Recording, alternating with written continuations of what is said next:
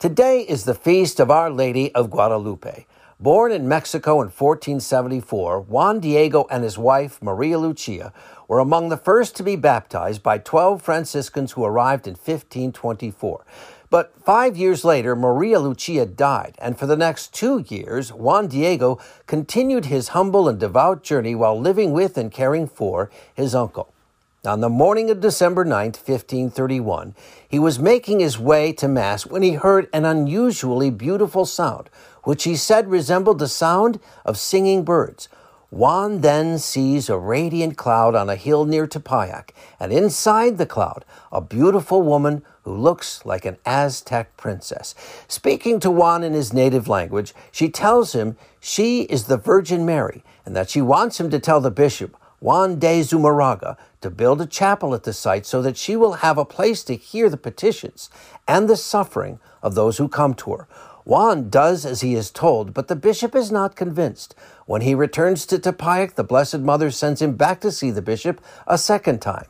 By now, he is growing frustrated, so he tells Juan he wants the Blessed Mother to send a sign. Juan intends to return the next morning, but when he gets home, he finds his uncle is very sick. For the next 2 days, Juan cares for his uncle, who is nearing death.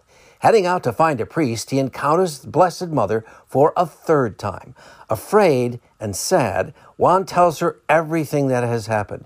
She responds by saying, "Am I not your mother? Are you not in the crossing of my arms?" So Juan asks for a sign to bring to the bishop. Mary tells him to climb Tepeyac, where he will find flowers to give to the bishop. Because it is December, Juan is skeptical, but when he arrives, he does indeed find flowers more beautiful than he has ever seen. Putting them in his tilma, he carries them to the bishop. The bishop, having now waited for 2 days, is more skeptical than ever. Juan opens his tilma, and out flow the beautiful flowers onto the floor.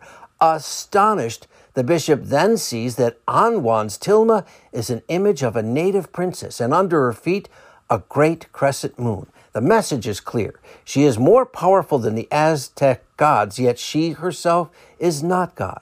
She also appears to Juan's sick uncle, saying she wants to be known as Santa Maria de Guadalupe. The bishop has the temple built, and nearly 500 years later, the tilma and the image of Our Lady remain intact. Our Lady of Guadalupe, please pray for us. I'm meteorologist Mike Roberts for Covenant Network. Have a blessed day.